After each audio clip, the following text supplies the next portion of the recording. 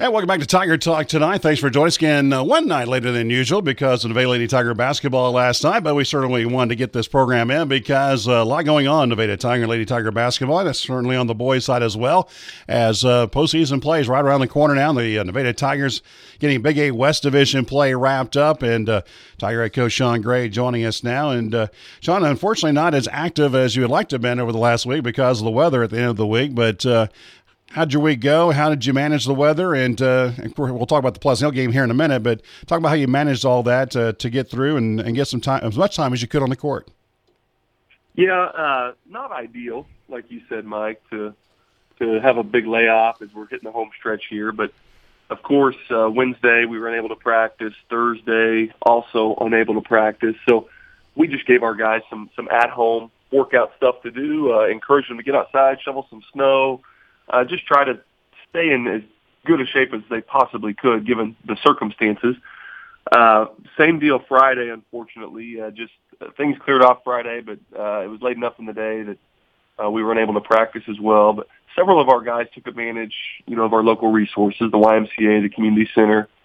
I saw lots of pictures of guys out sledding, doing things like that. But luckily, Saturday and Sunday, we were able to open up the gym and have two optional practices that a good chunk of our guys showed up to. And, you make the best out of situations like that. So we looked at it as a kind of a recharge of the batteries. I did hear a lot of talk of some late-night video game sessions. So I don't know that they got as much rest maybe as I did with the extra days off. But, it wasn't ideal, but we definitely made the best of it, and we were able to get in the gym Saturday and Sunday. Well, and then you got back to action on Tuesday, but before we talk about that, let's go back. Of course, you had the game against Cassville postponed last Friday.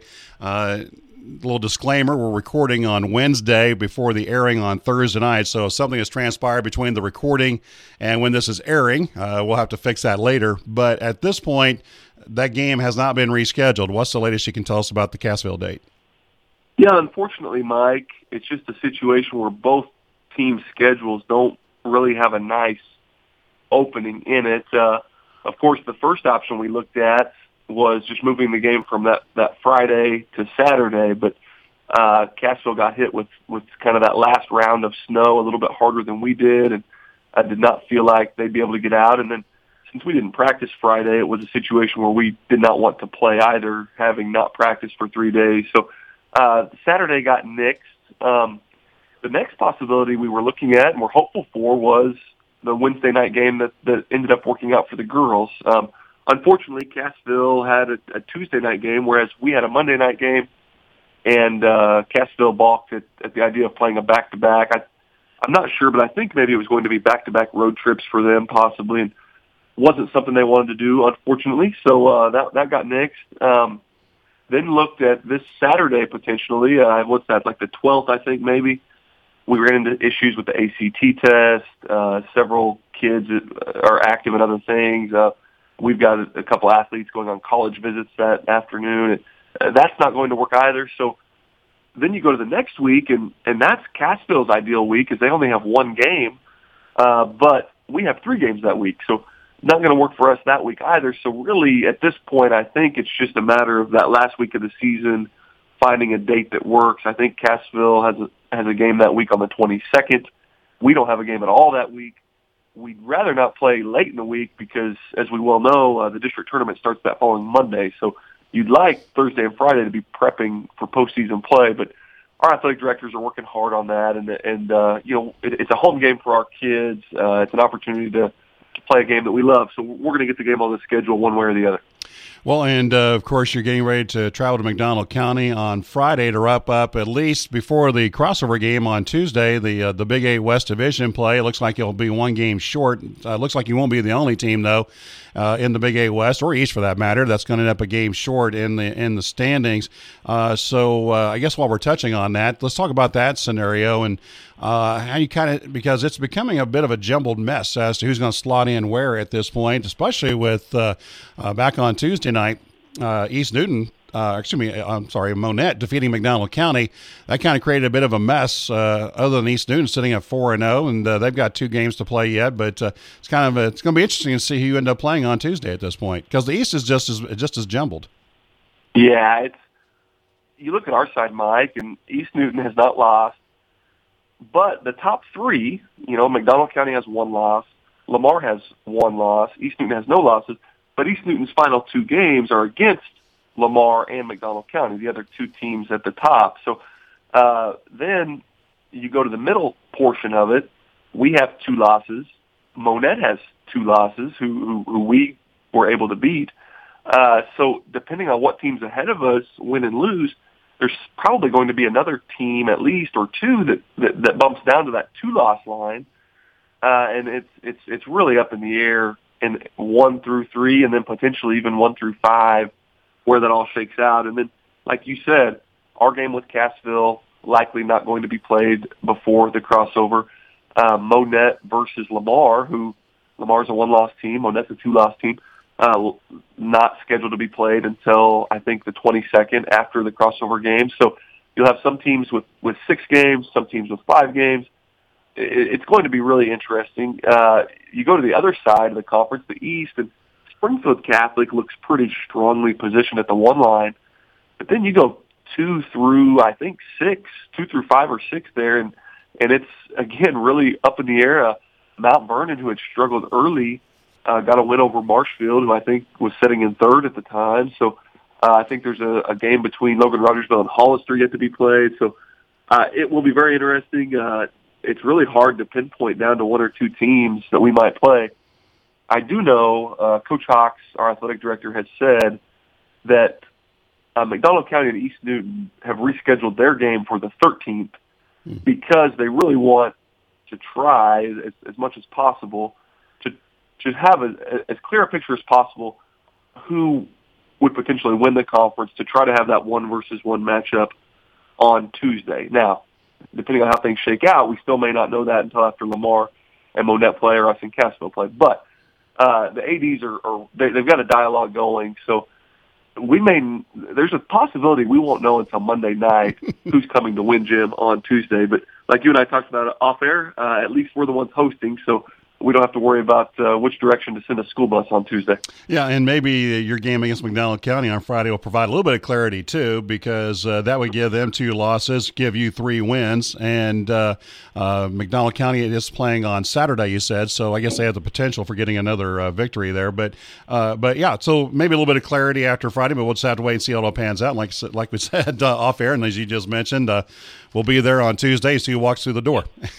Yeah, exactly. All right. Yeah, that McDonald County East Newton game is that Monday night before the Tuesday crossover. Okay. All right. I may have said, I think I had the date wrong. That's the 14th, I think. So it's really up in the air, and we haven't necessarily been in this position before. So we'll just make the best of it, and whoever we draw, it'll be a fun game. All right, we'll look forward to that. But let's go backwards now and talk about your game. You played on Monday. That was at Pleasant Hill against the Roosters. 56-47 loss to Pleasant Hill.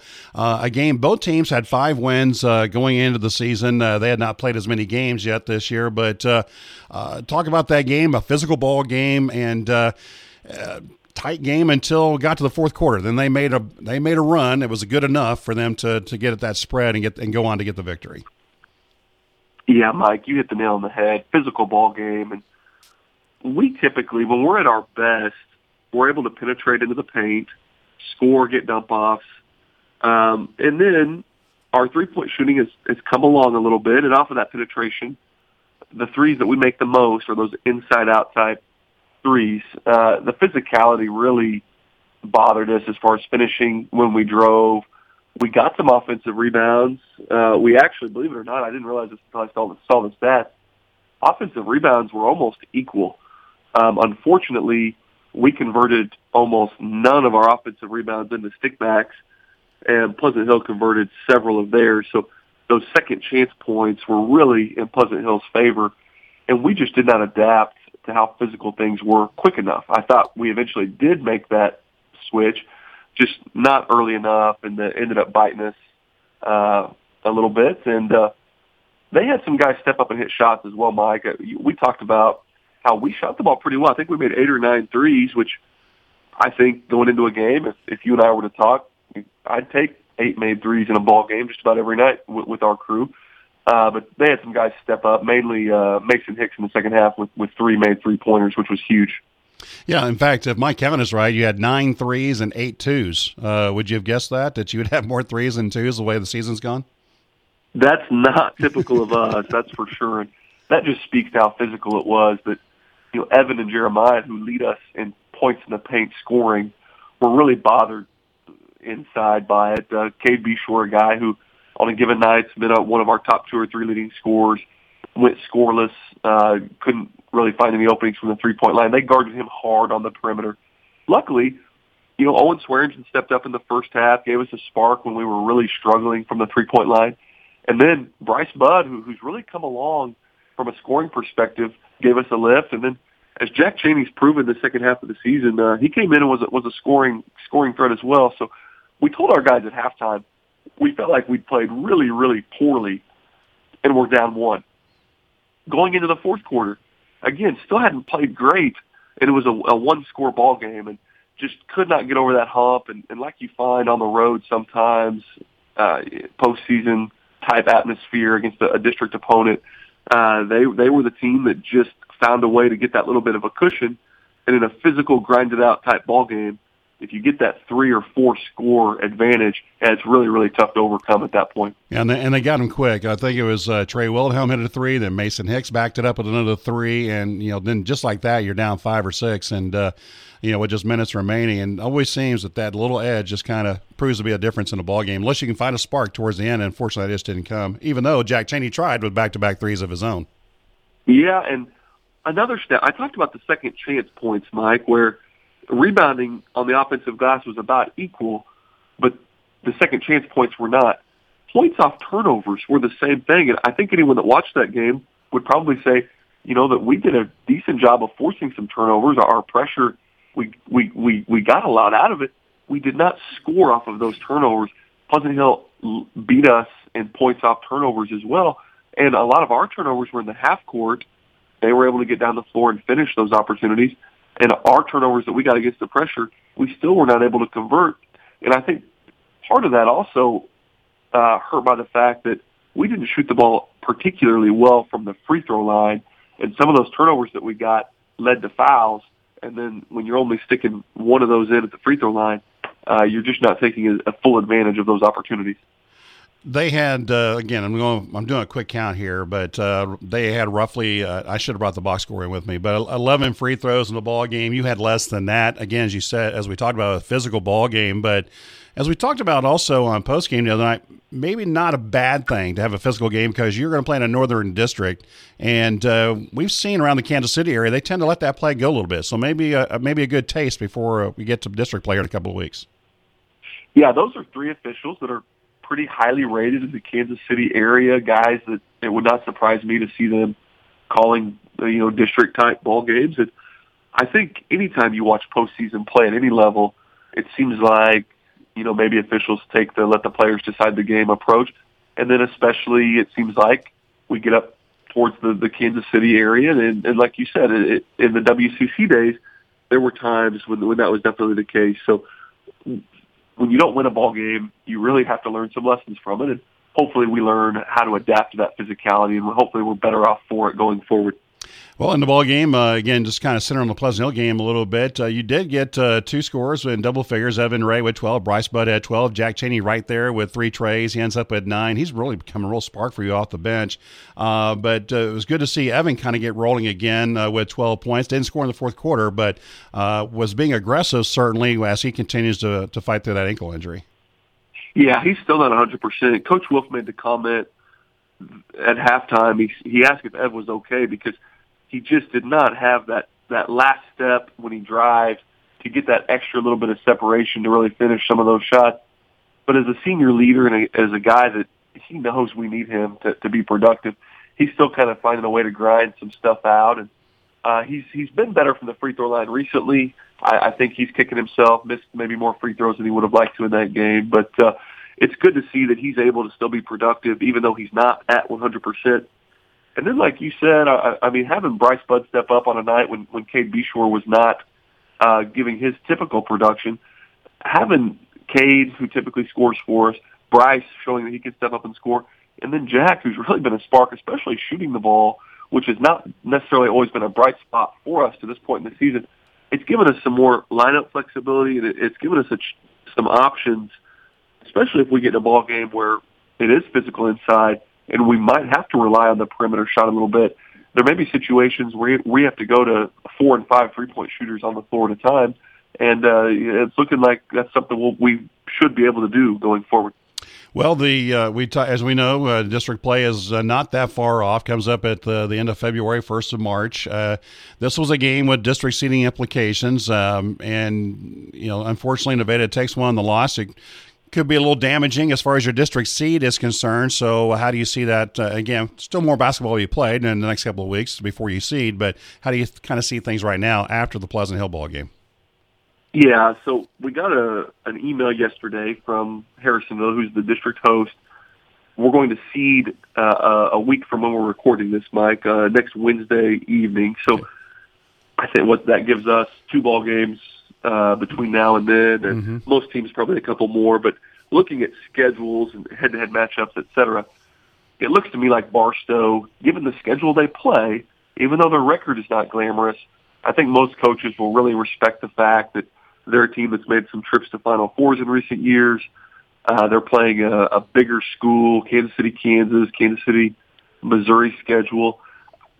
I would really be surprised if they don't end up on the 1 line, even though their record isn't really glamorous. Then it becomes interesting. Knob Noster, I think, has 11, 12, 13 wins, somewhere in that range, but playing a lot of Class 2 and Class 3 schools in their schedule will make it interesting for coaches voting, because you've got Pleasant Hill that has a head-to-head win against Clinton, a head-to-head win against Harrisonville, head-to-head win against Nevada, and is playing better lately. And the Pleasant Hill coach, Messenger, he's going to argue that they've lost to Kansas City Center twice, St. Michael's twice, a state-ranked Richmond team twice. They've played in the Grain Valley tournament, which is a large school tournament. And so he's going to talk about the fact that while their record is not nearly as good as maybe a Knob Noster record, they think their schedule is much tougher. And I'd say those 2 teams will likely battle it out on the 2 and 3 line. My guess is we're probably at the 4 spot, and then you've got Harrisonville and Clinton at the 5 and the 6. Harrisonville lost to Clinton in a head-to-head matchup. We beat Clinton. Harrisonville does have a head-to-head win against Adrian. They split with Adrian on the season. They recently lost to them by double digits. So, 4, 5, and 6, a little bit up in the air. But if I had to guess now, I'd guess we'll be on that 4, possibly the 5 line. All right. So again, that'll be coming up next Wednesday. So we'll look forward to seeing how that comes out. And there's been any conversations yet about what day they plan to start the district tournament? Will it be a Saturday start, or will it be a Monday start? Have they said? Yeah. So they also said, Mike, Monday and Tuesday. I think they're going to play the first 2 rounds back-to-back. So you'll have that quarterfinal on Monday. I think they'll play 4 games, 2 quarterfinal boys games, 2 quarterfinal girls games. With the 6-team district, you'll have the 1 and 2 seed with byes. And then on Tuesday, we'll go right into the semifinals as well. So those teams that played in the quarterfinals on Monday will be playing back-to-back. Wednesday, I believe Harrisonville's hosting some small school sectional games at that point. And then Thursday will be a potential weather makeup day in case there's weather issues on that Monday or Tuesday, and then the district championship on Friday. So that was the preliminary thing they sent out yesterday to athletic directors. Everyone was supposed to confirm that, but I did not see anyone raise any questions with that. So I'd say if they get that finalized in the next day or 2, they'll get that sent out to everyone. All right, we'll look forward to that and see how that seed comes out. And if I recall, the 6-team district, 4 and 5 doesn't really matter. Just like you said the other day, it just matters who's wearing the home jersey. So 4 or 5 really doesn't make a difference. So. Anyway, just whether you're wearing white or red. Correct. Which side of the scores table you sit on? Exactly. So, all right. So that'll be coming up. We got a couple weeks before that, and we'll see how the district seed comes out. We'll talk more about that on next week's program. But let's talk about what you got coming up, because you do have a nice road trip coming up on Friday. A neck of the woods you're certainly familiar with, although it's been several years now, but you're very familiar with McDonald County. And as usual, we're going to play McDonald County's homecoming. I think I've seen more McDonald County homecomings than I have Nevada. And that's going to be on Friday night, and girl-boy doubleheader, and head down to Anderson. But for you, somewhat important ball games we already talked about in the Big 8 West Division standings, and also just try to establish some momentum on Friday night. Yeah, McDonald County, Mike's got a good athletic ball club. It's going to be the same cast of characters we've seen the last couple, even 3 years. Some of these kids started as freshmen, and they've taken some lumps, especially as freshmen and sophomores, but started to come on last year. We played them at home. We played really, really well. That game was never in question, but you started to see signs of some potential out of that group last year as most of them were juniors. And then this year as seniors, they've gotten some really good wins.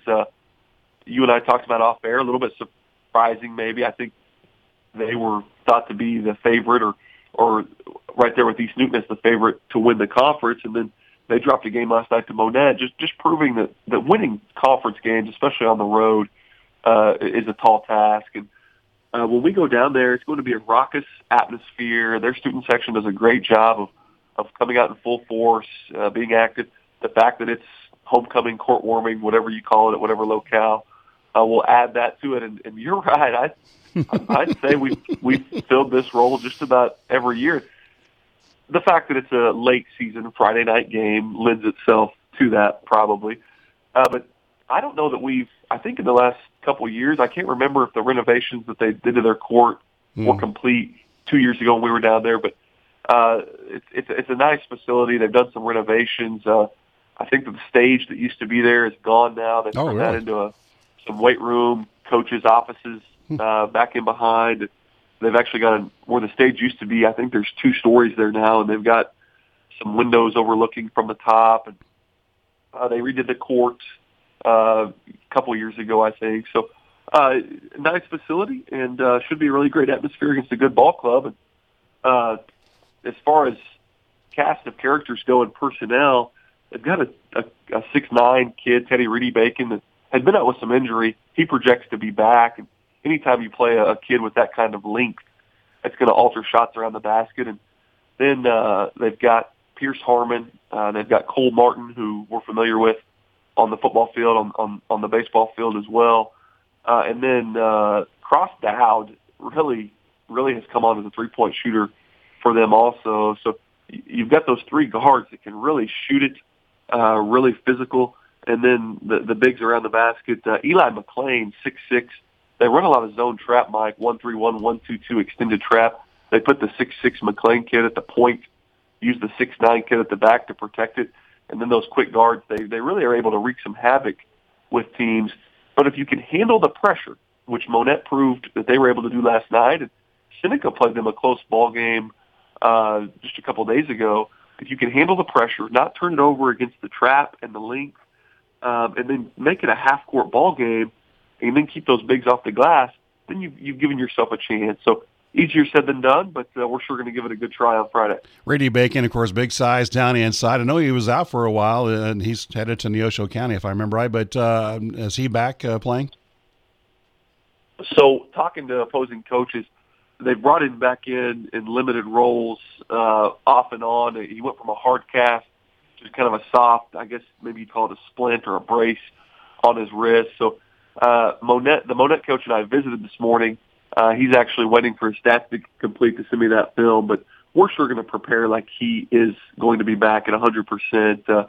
You'd like to think this late in the season with conference championship implications on the line and being there court warming and homecoming that if it's a 50-50 type proposition that he will play. All right, we'll look forward to it. That'll be on Friday. We've already talked about the fact you do have a game next Tuesday. But we don't know who yet is the opponent for the Big 8 crossover game.